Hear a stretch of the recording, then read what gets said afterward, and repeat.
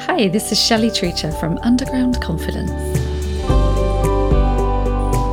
Today I'm talking about what some people call imposter syndrome.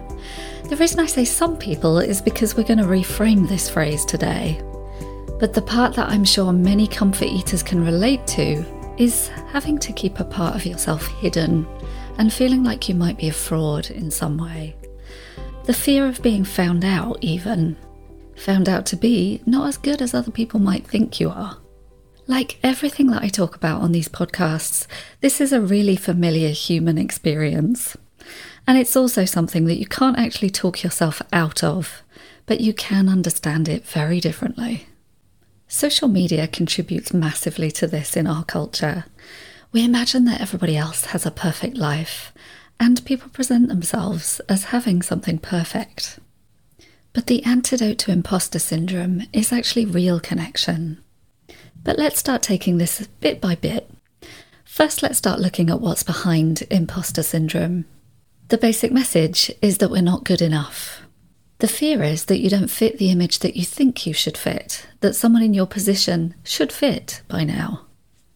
The hurt underneath this will be previous failures. For example, something that came from family pressure, or some other imagined view that others have of us.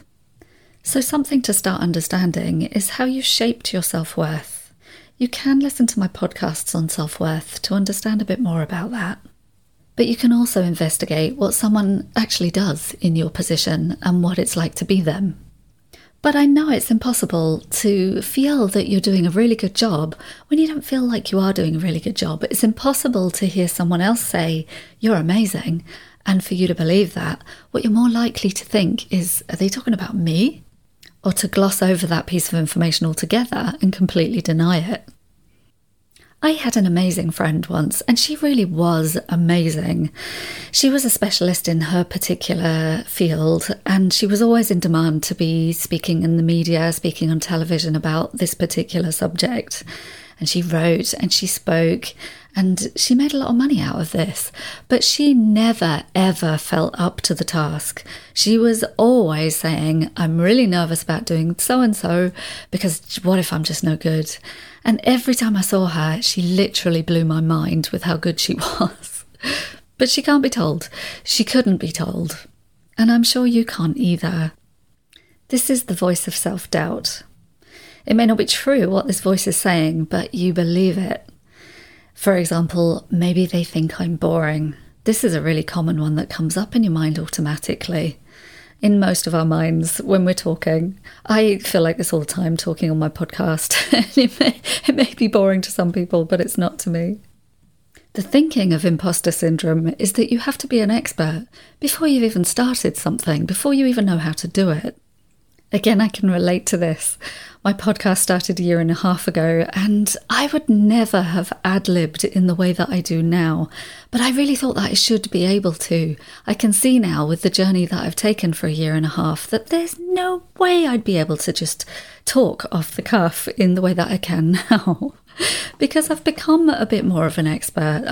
I've got into my groove of being able to speak, which I really had to learn. But the voice was there.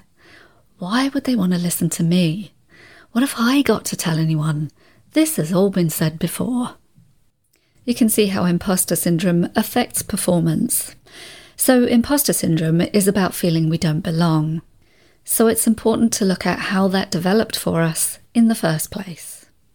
For most of us, that developed in the attachment that we had to our caregivers, but also in society.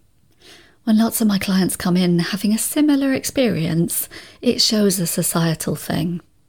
And people do come in often with a sense of whether they belong, wondering whether they fit in.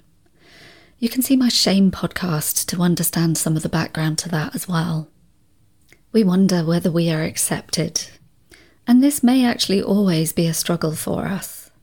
But one of the interesting things about imposter syndrome is that it comes up when we start being seen. We may have been told in society or in childhood that we're not supposed to be seen. And if we have, part of us may have been split off so that we now pretend that we're not who we are. The way I see this most commonly occur is in feeling too sensitive, in somehow getting the message that being emotional, being vulnerable is weak, or is undesirable, is unattractive. Definitely a bad idea. So most of my comfort eaters have learnt to hide their emotions and their experiences and have become not very expressive. It's a form of internalized oppression that's been inherited from somewhere. Add to this that we might also never feel enough because of society, because we're female, we are of a certain colour, we're gay. You get the picture. And for many of the people listening, because we feel we should be a certain weight and certainly get treated as if we should. And so here is where triggering gets involved, where your nervous system has a response, where imposter syndrome can be viewed as a dysregulated survival state. Again, where you start to hide who you really are, because in some way that's safer. Imposter syndrome can contribute to a dissociative state, as for example standing in front of a group of people and talking. All of this happens when your narrative, the story that you learned, has not developed, and now it's outdated and is not in line with your adult development. So of course you can see what the remedy might start to be. As I've heard from Lynn Lyons, being successful is not being free of self-doubt. Like I said earlier, you can't defeat or argue with self-doubt or imposter syndrome. You can start to educate yourself on what the factual evidence actually is of your own self-worth. You can start to value the effort that you make, the sincerity that you have with it, the intention that you have, and the fact that you're getting better and better at this all the time. Those are the things to start focusing on. Establishing a realistic view of what you're actually good at, and maybe facing what you're not good at. As one of my clients said recently, and this is actually the same client that I quoted last week, she said we all have these kinds of thoughts. It doesn't have to stop us. As children, we learn by getting pushed out of our comfort zones. We do the things that we don't know how to do yet. And we carry on doing this for the rest of our lives. I've recently taken up running, and boy is it hard. I've never done it before, and certainly not to any extent. I am up to 20 minutes at the moment, but it took me a long time to get here. And I did feel really out of my depth to begin with. I still find it really difficult, and I hate doing it, but I'm also getting the rewards of finding that my stamina is increasing, and I have these muscles in my legs which I've never had before. It feels really good. And that's realistic, isn't it? We can't be good at something before we're good at it. And we can't expect ourselves to live up to the expectations that we have of ourselves. Where does that even come from? I recently heard Kelly McGonigal speaking about Parker Palmer. He described it as normal for anyone who's ambitious to change the world or to help in some way to feel like they're not living up to their ideal of what they really believe is possible. That's quite a lot of us. 99% of life, apparently, is in this tragic gap that will never ever close. I talk about high achievers quite a lot because comfort eaters often are high achievers. Someone with imposter syndrome is also a high achiever and very likely to get burnout because really they're spending a lot of time trying to prove that they are who they aspire to be, when really they already are. So like I said, connection, real connection, might be the way to start thinking about this. Perhaps start thinking about who you actually want to be in the change that you're trying to make. What about really connecting rather than trying to be better than somebody else?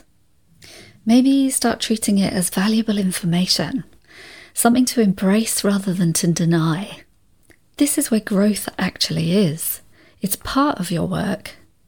It's information about trying to do something you've never done before. That's not to say that you should ignore that it's been triggering. It might be helpful to recognise that this is a traumatic response and to be compassionate about that, particularly by following how your nervous system is responding physically, sensationally. Then you can start to explore what might happen if you deserved to be recognised. What might that be like? If you were successful, what might happen? And if the response is fear, then you know that this is a protector. A way to start to change that is to help regulate your nervous system. So to help identify what triggers you off in the first place, what makes you feel something is dangerous enough for you to need to protect yourself, and then taking in some new information where you calm yourself down by connecting, by looking in the eyes of somebody, by putting your hand on your heart, by sighing, by saying, that was then, this is now. I'm an adult now. Things are different.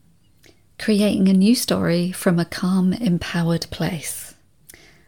Have you acknowledged that you have an impact on other people? That you might co-regulate others or co-regulate with them? Your body needs to take this in. As long as you're authentic, you can't actually be an imposter. And this means making yourself available to others. This is the key for everything at the moment that I'm talking about, I think. Being safe with others. You can't be an imposter. The imposter was a way to interact from not feeling safe. The idea that you have that you might be a fake of some kind is not a fact. It's a belief coming from memories of inadequacy, where doing and busyness mask this feeling to cope with it. Learning how to express what that belief is, where it comes from, what it feels like, it gives the attention to that part of you, that inner child. And so then transformation is possible. You might have a belief like, life is hard work, or I have to give double in order to receive support. You're naming it here and reframing it as a defensive response. Like I said about my friend, with imposter syndrome, we invalidate what others think of us and we cannot possibly hear a compliment. So to start doing something differently, to start pushing yourself slightly out of your comfort zone, ask how other people see you and listen to what they say and see if you can let your body take it in. Or use this as an investigation to be curious about what happens when someone compliments you. Apart from anything else, often comfort eaters come to see me and they say that they don't know who they are. You can start to understand why with imposter syndrome. So again, asking others how they see you might be really interesting. You are someone to other people. Another idea I heard recently for discovering who you are is to just decorate a small piece of your home just for you. Without the perfectionism of imposter syndrome. Do you put yourself into projects too much? Do you work all night? Do you not respond to other things? Do you not eat? This is not the attitude that I'm asking you to take on in discovering yourself. This is the imposter again. This is the protector. So the idea is to just look at your house, look at this area of your house that you're going to decorate, and just do it however it makes you feel happy. If you want to do it for 2 minutes one day, that's right for you. If you want to spend an hour on it, but it feels good, that's right for you. And start to notice when it becomes tiring, when the shoulds start to come in, when the perfectionism starts. Often the people who come to me describe themselves as lazy. They often feel that they're lazy because that's the social stigma that we've got attached to comfort eating. But my experience is the absolute opposite. Comfort eaters work too hard. So my question to you would be, how do you do slightly less? If you're going to take on this project of decorating something for yourself so that you can discover who you are, how can you do less? This is a nice little step that you can take towards a realistic goal where curiosity is possible.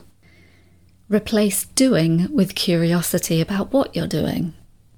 Here's an interesting little exercise that I've heard about. Let's do this one together. Without going into too much depth, just see what your answers are to the following questions. Do you like toast? How do you feel about rain? What about rock music? Now see what happens in you if I say, no, I'm sorry, you just can't be allowed to have that feeling. You can't be allowed to feel that way. This is what the imposter syndrome is doing all the time. If you keep trying this every time you put yourself down for feeling something or doing something, you're going to get the picture that the oppressor really can't control what you feel and think. You can try and use this when trying to accept those compliments I was talking about earlier. As Michael Yapko said, if somebody wants to think you're wonderful, let them. If somebody wants to think you're sexy, let them. If somebody wants to think you're really good at what you do, let them. You don't have to agree, you don't have to understand it, you just have to accept it. If someone else you love did what you do, what would you think of them? And what advice would you give them? It wouldn't be to speed up and try more, would it? It would be to slow down and take a break because they're already fantastic. This brings me to the end of today's podcast. Today I've talked about how feeling inadequate lies behind imposter syndrome. I've talked about how this can come from a past belief system that you were brought up with or that you learnt earlier on in life. So we can describe imposter syndrome as a trauma triggering and also something that upsets your nervous system. I've normalised imposter syndrome as something that we all have because we all want to fit in. So this can also be understood as a self-protection mechanism. I've offered that the way out is to become more authentic and connected, and to get realistic about what our real limitations and inadequacies might be, as well as our things that we do well. And I've suggested that we learn to see ourselves the way other people see us, or at least to challenge what comes up in us when we contemplate that. I've also talked a little bit about my imposter syndrome in producing this podcast. To that end, and this might help you with your view of yourself, I can only offer you. I can't decide what you do with this offering. I can only know that I made the best contribution that I could do today. And that's how I'd encourage you to learn to think of yourself. If I can help you with that, then please join one of my groups.